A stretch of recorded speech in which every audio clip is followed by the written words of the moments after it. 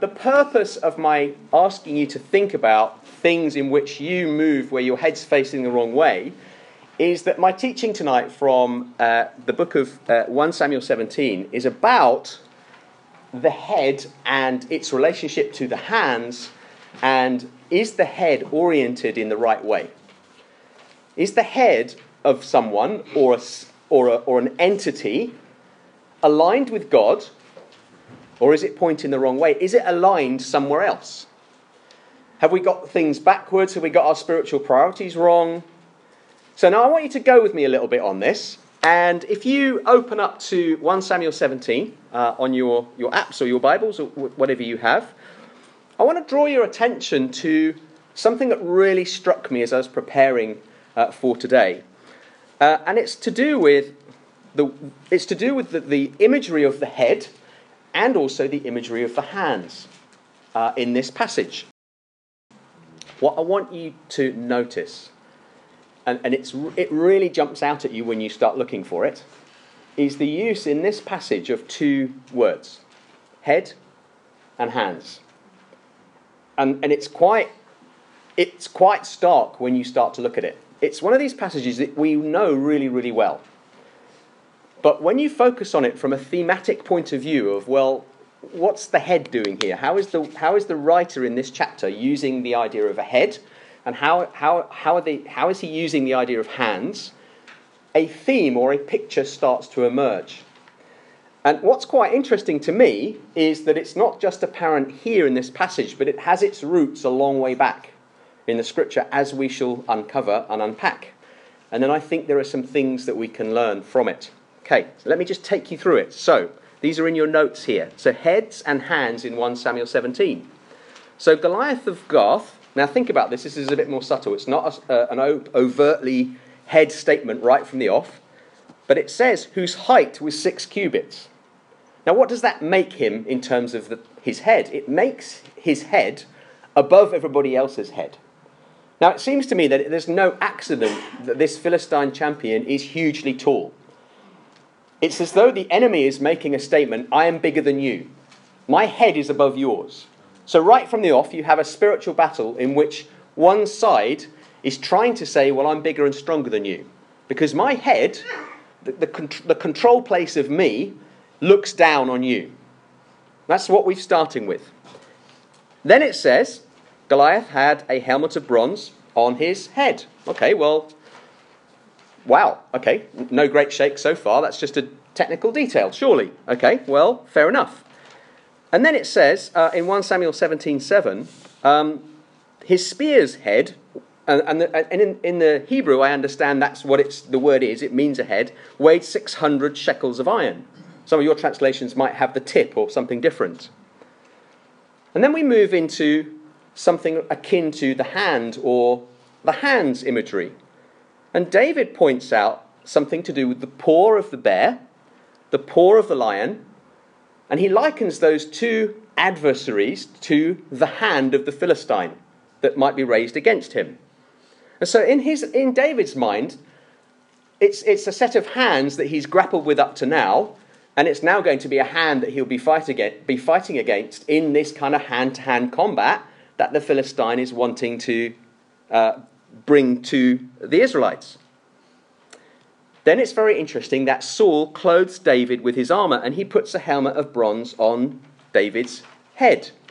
And that's symbolic, as Pastor Mark touched on a couple of weeks ago, that's symbolic of, well, the headship of Saul is being kind of temporarily transferred onto David, but we see that really David wants to have his own head about things. He doesn't really want someone else's leadership or mindset over him in that sense. So there's a kind of physical representation of a leadership reality going on there. That David's stepping into his own role of somebody wanting to take charge of this situation in the way that he knows how for himself. Now we notice that the sixth point there, a staff and a sling are in David's hand. So he's armed himself with something slightly different to what Goliath has armed himself with. Very, very significantly then, David defies Goliath by saying this statement in 1 Samuel 17:46, point number 7 there. This day the Lord will deliver you into my hand, and I will strike you down and cut off your head. I will take out that thing that is the control point in this conflict, and it will become subservient to the headship of the Lord, because I am under the Lord. And that's what he says. And he goes on to confirm it by saying, for the battle is the Lord's, and he will give you into our hand. David put his hand into his bag and took out a stone and slung it and struck the Philistine where? On the forehead. He hits him on the forehead, and the stone sinks into his forehead, and he falls on his face to the ground. So this is really obvious stuff, and I know that probably from the days of nursery school, primary school, Sunday school, you'll have seen this battle, and it's really kind of obvious symbolism. You've got this smaller person backed by God. You have a much bigger person who is kind of out for himself and worships other gods, which we will get onto in a bit. And God beats him, and he falls to the ground. And there's a sense in which there's a spiritual battle going on here, played out in a physical battle. It's very obvious symbolism, so we're not learning anything too much new here. Then it says there was no sword in the hand of David, emphasizing that David's approach is not going to be according to the opposition that he's facing. It's going to be a different approach. Very significantly again, then David runs out, stands over the Philistine, takes his sword, takes the Philistine's sword, draws it out of its sheath, and killed him. And what does he do? He cuts off the Philistine's head. So not only does the Philistine get attacked in the head with a pebble, David then finishes him off by cutting his head off. That's what he does. And then we see the last 2 points there, 12 and 13. David takes the head of the Philistine and brings it to Jerusalem, puts the Philistine's armor in his tent, and then the trophy is paraded when he goes along with Abner, one of the Israelite soldier commanders, and he goes and stands before Saul, and he has the head of the Philistine, where? In his hand. Now when you read the passage with heads and hands in mind, it becomes really stark. You kind of can't almost avoid seeing it. And what I think the Lord's kind of talking to, or is kind of revealing to me, is that there is some stuff going on to do with heads and stuff going on to do with hands in this passage, which I think is there intentionally from the Holy Spirit to teach us about leadership and who's in charge. And hence the notes are called David and Goliath, heads and hands. And it's about who's in control. Who's got charge here? Who has the headship? Okay, so significance. I've got a couple of points for you to write in your notes here. Just come with me on this a minute. So the head, I would say, you would put something like this. The head represents who's in charge. Who has control? Or literally, headship.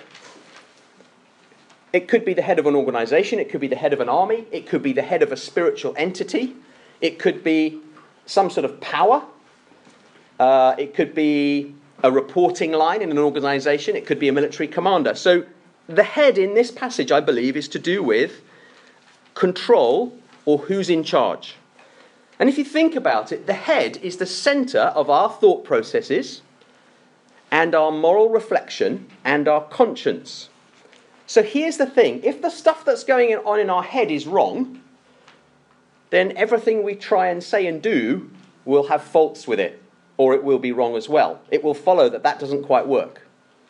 So bear with me. You're looking at me like this is all dead obvious to you. That's fine. This will build. So go with me on the journey, okay? Okay? The hand, so in your notes there, the head represents, put something like control or being in charge, the center of the place of moral reflection, the center of the conscience decision points that you might make in your day, okay? The hand, I think, represents, in this passage, represents the instrument or channel through which those spiritual or moral decisions get acted on. So in other words, where the head is making those decisions and deciding for good or bad, or aligning itself around a certain polarity, it's the hands that then go and do the work. They're representative of, okay, well now I'm going to go and say some things, or now I'm going to go and do some things, and my hands are representative of that action that I'm now going to take. So do you get the relationship between the two? So it's the head that makes the decisions, it's the hands that carries out the actions. Question for you. And this is where it starts to get interesting. Okay? You're all with me so far, I can see. Okay, this is where it gets deep. Right.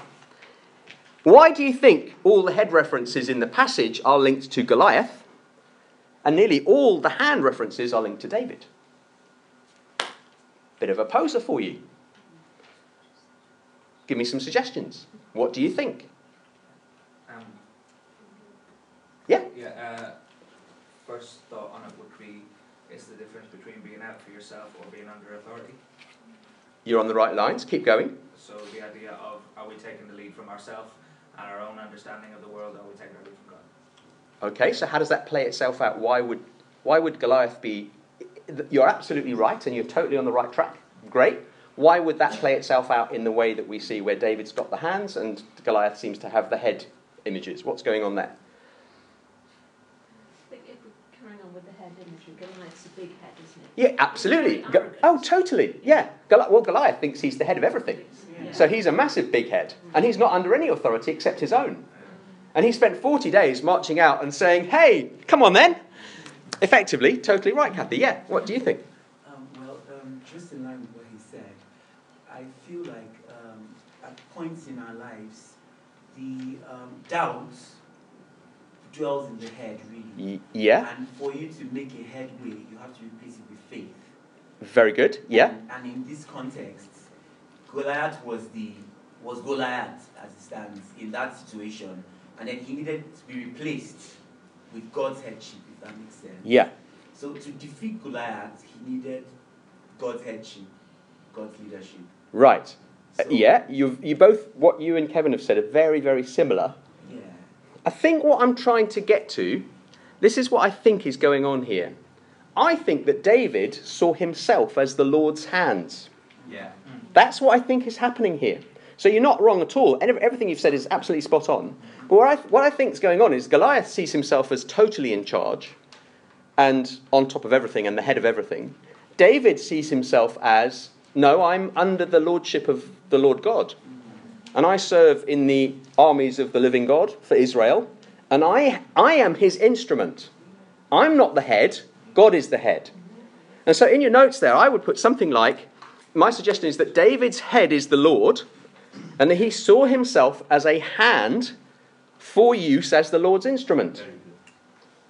Whereas Goliath's head is either that he's just a big head, or it's just himself, or it might be the Philistine god who was, anybody? Dagon. Yeah. Could be the Philistine god Dagon. Okay? So far, just to be don't do that. It's coming in the notes. So far, head, the centre of control and decision making. Hands, the outworking of the actions that come from the head. We see David as the Lord's hands in the field and subject to the headship of the Lord. We see an enemy who is his own head or has another spiritual headship which is not of the Lord. With me so far? Yeah? Okay, let's move on to the next bit.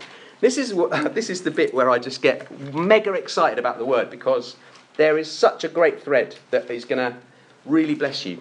And I've called it Tracking the Philistine God Dagon Through the Bible. This is fascinating, okay? Let's look at where Dagon appears and who he is and what happens.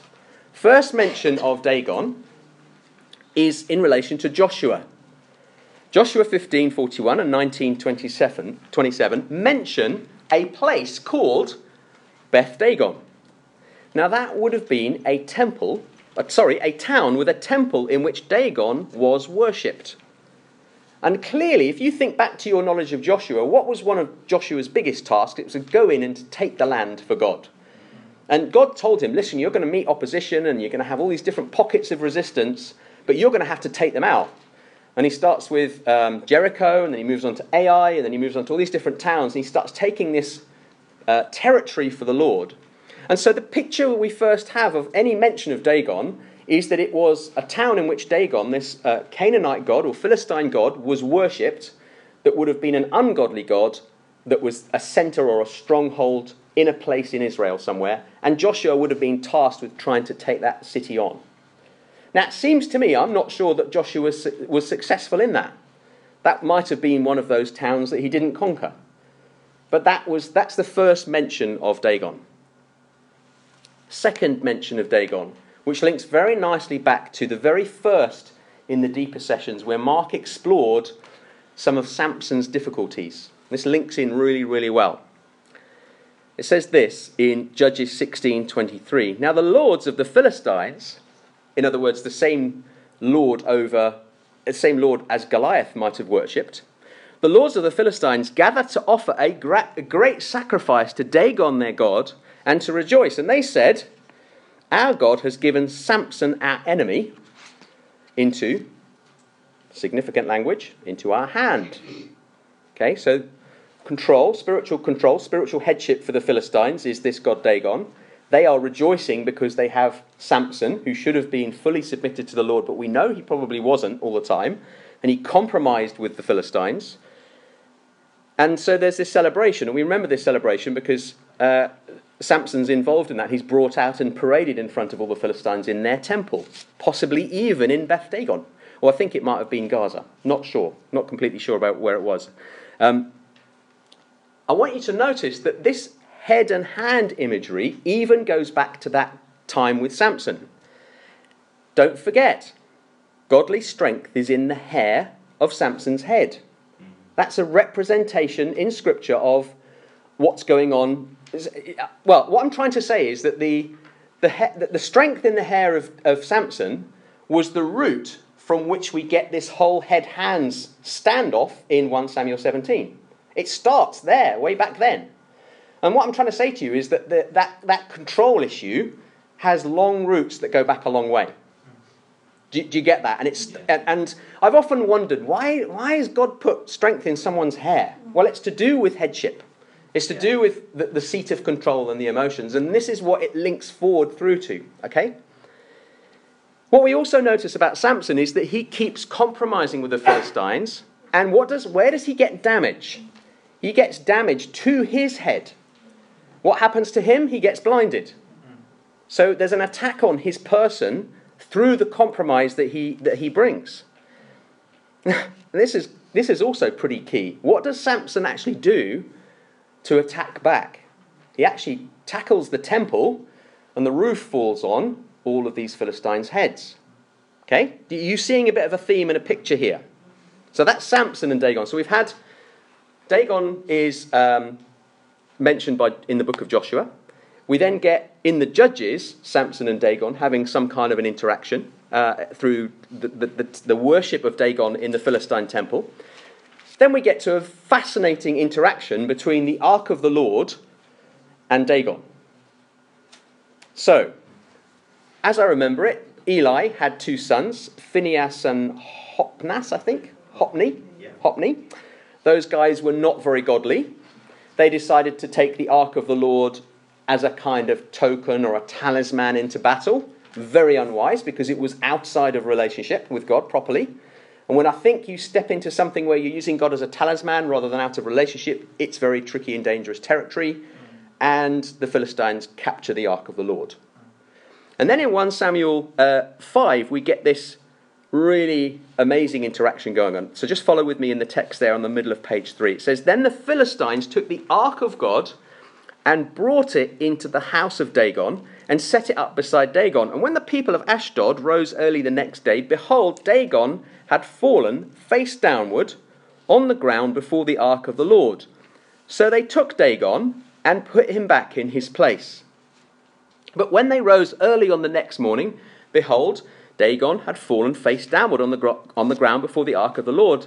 And, notice again, the head of Dagon and both his hands were lying cut off on the threshold. Only the trunk of Dagon was left to him. The hand of the Lord was heavy against the people of Ashdod, and he terrified and afflicted them with tumours, both Ashdod and its territory. And when the men of Ashdod saw how things were, they said, The ark of the God of Israel must not remain with us, for his hand, God's hand, is hard against us and against Dagon, our God. Question for you again. Do you notice any similarities between Goliath and his god Dagon? What's the most obvious similarity between them? Had the head cut off? Yeah. What's more of a similarity?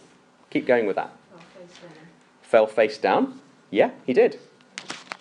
So in the interaction between David and Goliath, the ungodly one, or the one who belongs to a different spiritual realm, has to effectively almost bow down, face flat, in front of the godly one. Come on. Do you see that? Yeah. And this is prefigured in 1 Samuel 5, before we even get to 1 Samuel 17. So what I'm saying to you is often there is a spiritual battle where things happen, and then it's outworked in the material or the physical. Do you see that? Do you see the parallel of that? What are the implications? I don't know the answer to this. What are the implications of that? I'll throw it over to you. What do you think the implications are? Something being worked out in the spiritual, something being worked out later on in the physical. What do you think that might mean for church, for prayer, for worship? Tell me some things.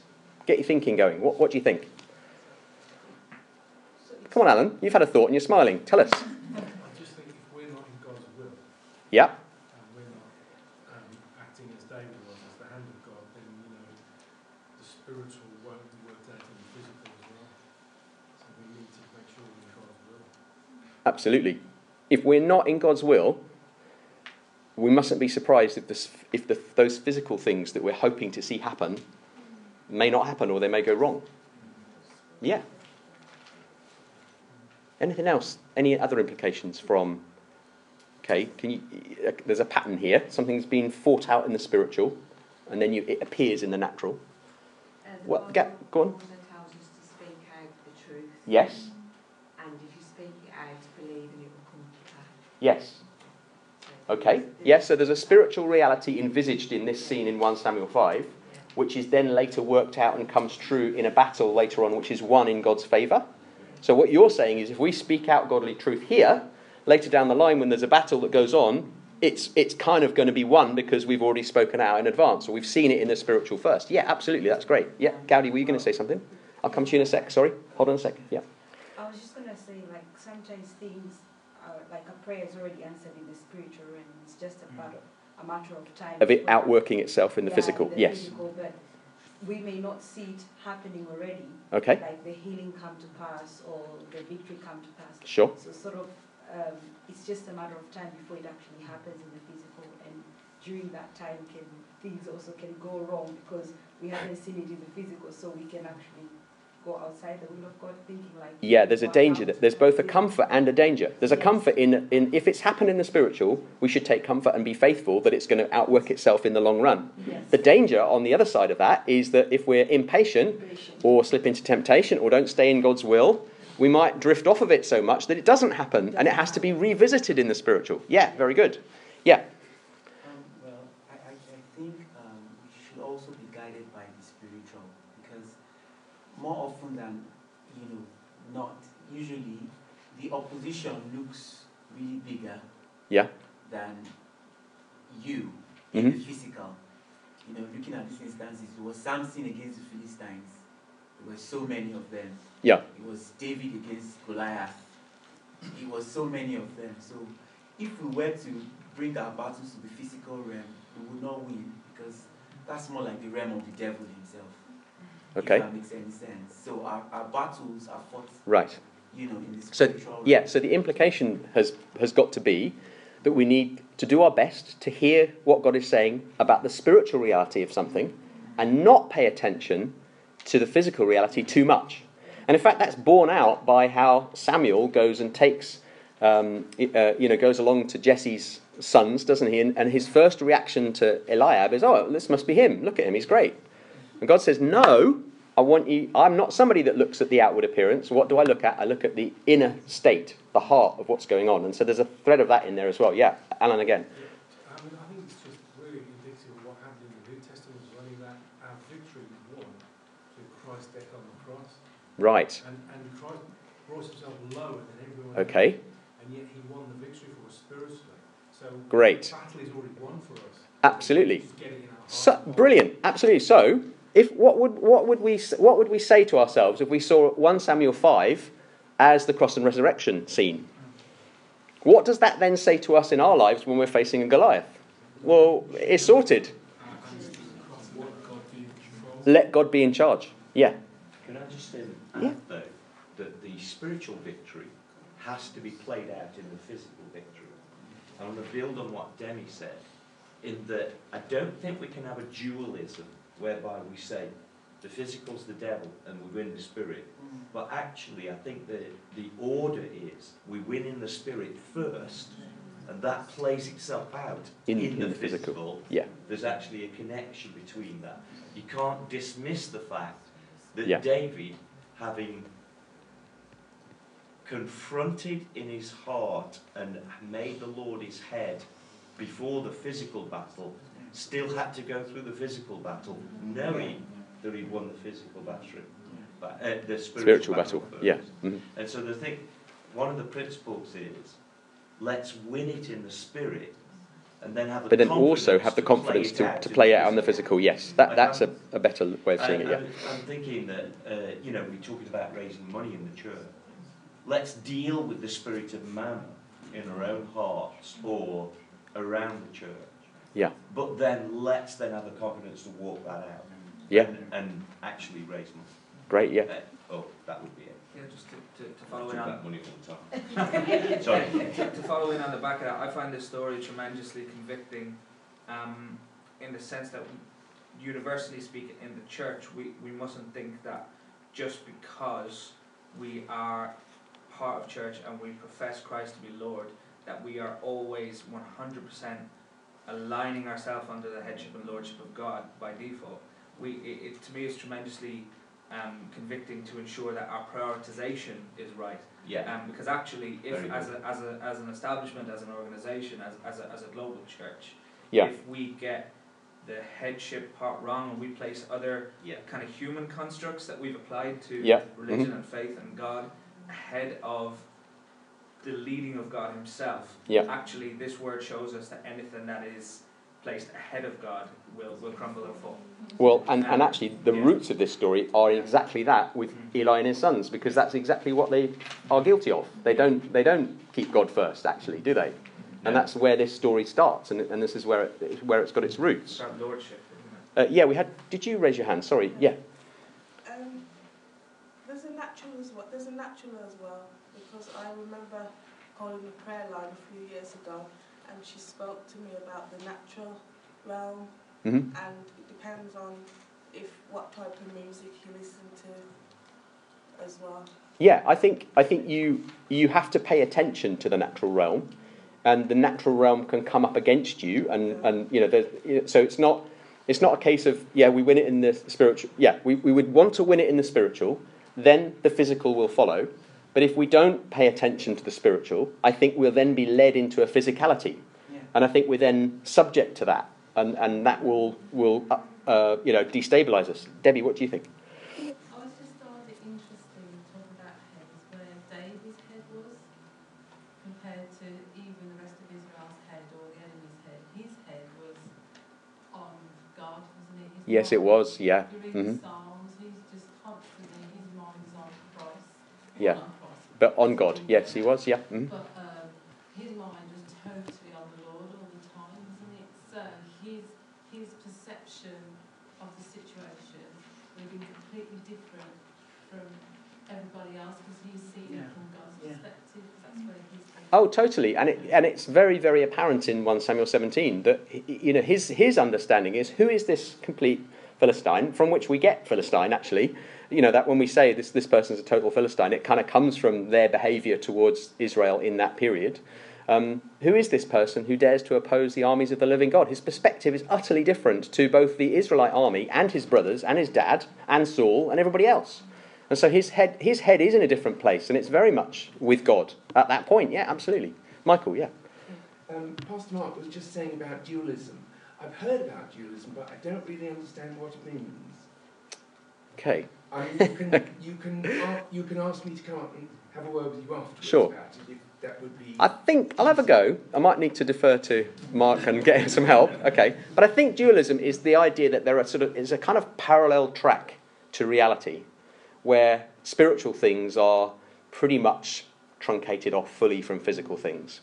And I'm not sure the Bible reflects that. That was, I think, a feature of Greek thinking was that you had these two worlds and they didn't really have any bearing on each other. Whereas what the Bible teaches is that the spirit is very much got a very strong influence on how the physical outplays itself. Is that roughly right, Mark? Yeah, roots and shoots. Yeah. What the spiritual root is can cause a physical fruit.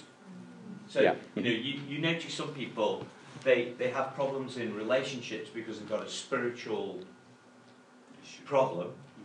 And it doesn't matter how many relationships they have, the relationships are not the issue, it's the spiritual issue. Somebody who has a problem with authority spiritually, doesn't matter how many jobs they get, they're always going to be unhappy at work because they've got that issue that needs to be dealt with.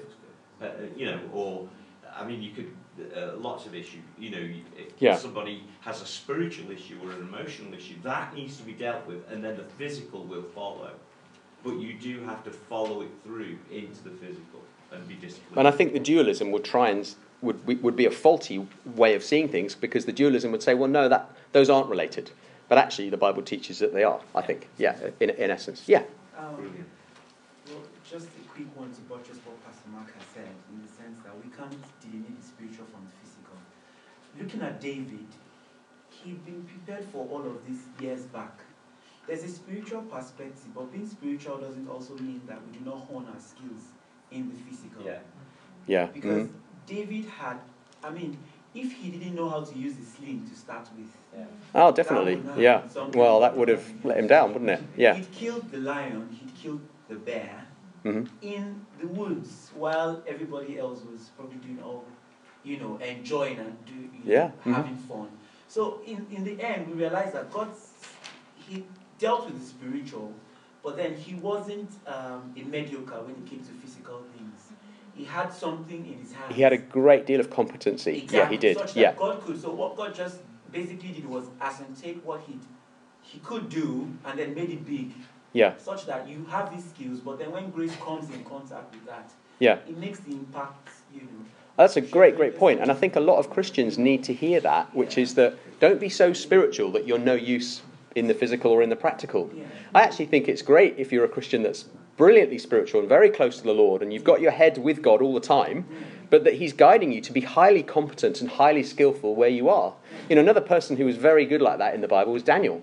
Daniel was an incredibly prayerful guy and was able to hear stunningly accurate prophecies that cause scholars arguments to this day because they don't believe he could have written them at the time he wrote them, and yet they were accurate, and yet at the same time was 10 times more competent than any of his colleagues and any of the contemporary people in Babylon at the time. So, if you look at the example of Daniel, you look at the example of David, be very, very spiritual and close to the Lord and writing psalms and totally with him, but be immensely skillful and fantastically great shot with a sling and incredible warrior and all the rest of it. Do both. Why not? That seems to be the teaching, I would say. Yeah, Kevin. So I realise we're tangent, but just to very quickly on that, I think Psalm 1 is a perfect illustration of that, because it talks about those who delight in the law of the Lord are like trees planted next to streams of running water and of living water, and that's an illustration of somebody who delights and lives in deep personal spiritual relationship with God. But the very next thing the word says is that they bear their fruit in season. Yeah. And I think almost spiritual disciplines are, they are important, but if they don't bear fruit, they're almost impotent. If it doesn't bear fruit, it's probably not as deep as we think it is. I think that's very true. Very wise. Yeah. Very true. Yeah. Sharon. Yeah, just a very quick one. I just noticed that when they took the Ark of the Lord into the house of David, the city took beside it, and it fell down, the Dagon fell down, and then they put it back up again, and then it fell down again, and that just signalled, when we're bringing problems or situations, roots to God. Yeah. If at first you don't feel that, you may feel it's all over, everything's sorted, because you feel a bit better, but there could just be something more deeper that you still need to work on, and God is there. Actually, he will don't give up until you actually feel the release, or you actually see great point. Fruit where it has totally gone. So do not give up in prayer, do not give up in whatever the instructions. So the people of Ashdod actually bringing Dagon twice to the Lord. You're saying, actually, that's like a picture of us needing to keep on bringing those in a kind of, it is a picture of us bringing things repeatedly to God and him breaking them down. I mean, that's very true. Yeah, absolutely. I mean, I don't think that the people of Ashdod intended that, but that is a layer of meaning that is undeniably there. And for all of us, we need to keep bringing those things that we have had raised up against God repeatedly to him and allow God to knock them over. Absolutely right. Yeah. Cut it down and allow it to be broken. Yes, absolutely. Very, very good. Yeah. Its control system and its capacities, absolutely. Yeah. Yeah, very good. Very, very good. Yeah, really, really good. Okay, so in that blank space where it says, are there any similarities between Goliath and his god Dagon? You might want to put something like, David, who belonged to the Lord, made Goliath fall, and the ark of the Lord made Dagon fall. Okay, David, who was the Lord's, made Goliath fall, and the ark of the Lord made Dagon fall. And that is the parallel. And we've talked about that being worked out. Okay, we haven't quite finished with Dagon yet. The last aspect of Dagon. This little verse reference in 1 Chronicles 10:10. Saul and his sons die in battle against the Philistines, and they take his armour into the temple of their gods. And what do they do with Saul's head? Back to that head thing again. They go and fasten his head in the temple of Dagon. Really fascinating. And I would go out on a limb and I would say, worshipping Dagon will literally do your head in. I know that's kind of funny, but there's a chilling side to that. And let me just gather that evidence and place it before you again. It damages Samson's head, blindness. It damages all the Philistines in the temple in the head, as well as Samson, so much that they will die. Dagon's own statue's head and hands break off. What does that tell you about who Dagon might be? His own image or effigy is not preserved from its own destructive power. How about that? Goliath dies from a head injury. Saul's head ends up in the Philistine temple to Dagon. I don't think it's too much of a stretch of the imagination to suggest that if you worshipped, or you could worship the god Dagon today, unfortunately you cannot, but if you were in that culture and you did, head injuries, losing your head, all those kinds of things would be regular occurrences. And I know that sounds really macabre and chilling, but that's what I think you get into. And I think it's a very sobering reminder. If you worship the wrong stuff, it is dangerous, people. It's really dangerous. Yes, Ruth? A little bit, yeah. Yeah. Also in Genesis, the Lord speaks prophetically over the enemy and says that the man will crush your head. Very, very good. Brilliant. Yeah. Yeah. Your head. So very good. That was almost prophetic about the hands of God being used by man. Yeah. Or man being used by God as his hands to crush the head of the enemy. Yeah. Wow. Yeah? Did you want to say something? You had your hand up, I think. Me? Yeah. No, I was sucking my pondering. But I think the point is, if you give yourself to the wrong headship and authority, it's not going to be good for you. Yeah. You will be in trouble. Yeah, absolutely. Yeah, George. Our salvation also is linked to the head. Because the Bible says that for a helmet, the hope of salvation. Yeah. And also that when, in terms of talking about casting down imaginations and every high thing that exalted itself against knowledge of God. Yes. That our mind, which is linked to our head, also is important. Every high thing must come down. Absolutely. Yeah. Very good, George. Yeah, Sammy. Well. Yeah. Could well be. Yeah.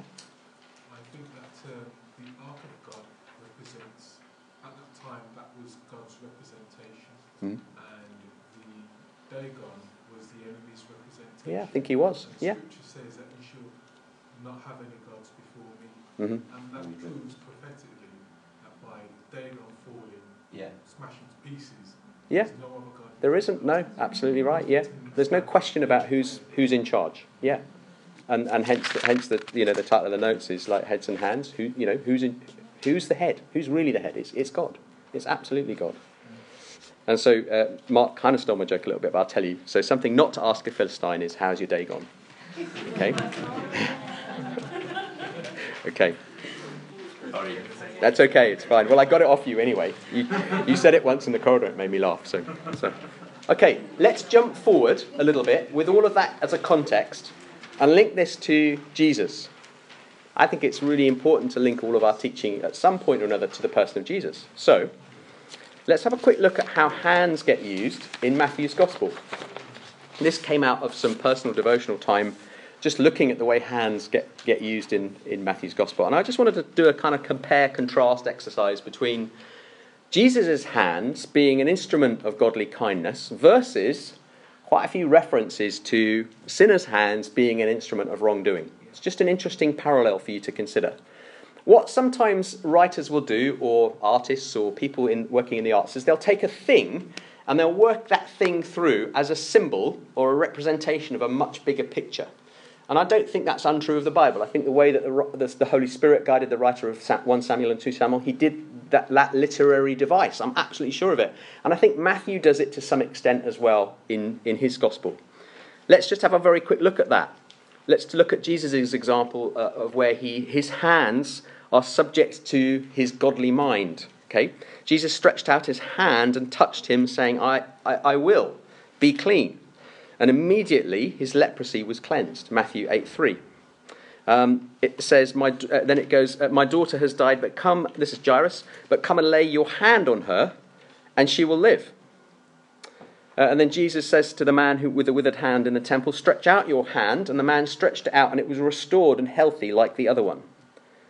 In the walking on the water episode, Jesus immediately reached out his hand and took hold of Peter, saying to him, "O you of little faith, why did you doubt?" Many children were brought to him that he might lay his hands on them and pray. And there are other examples in the book of Matthew where you can see where Jesus' intention, spiritually, works itself out in the usage of his hands in a godly way. Let's look at the contrasting side of that.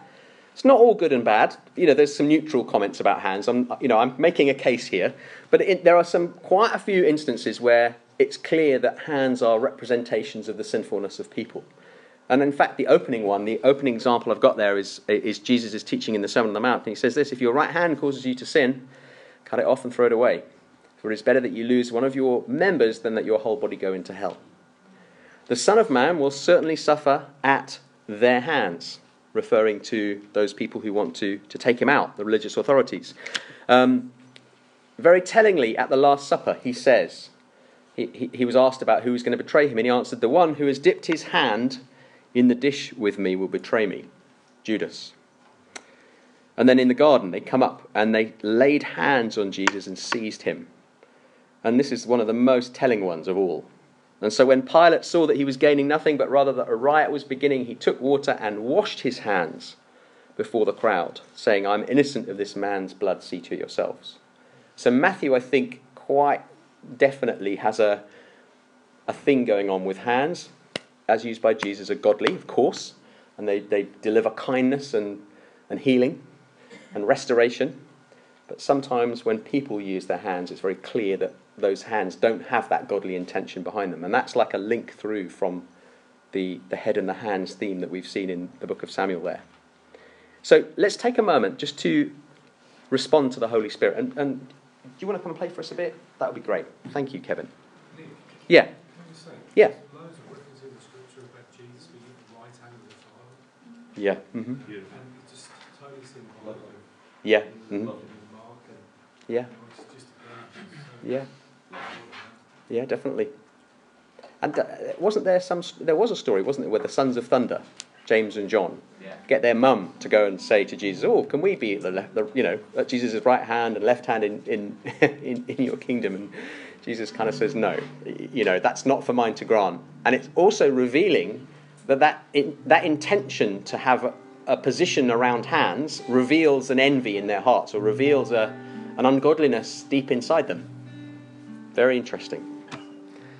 So here's a little bit of things to write in your notes in that blank section there. Our heads must be, and I would say something like, fully aligned with God.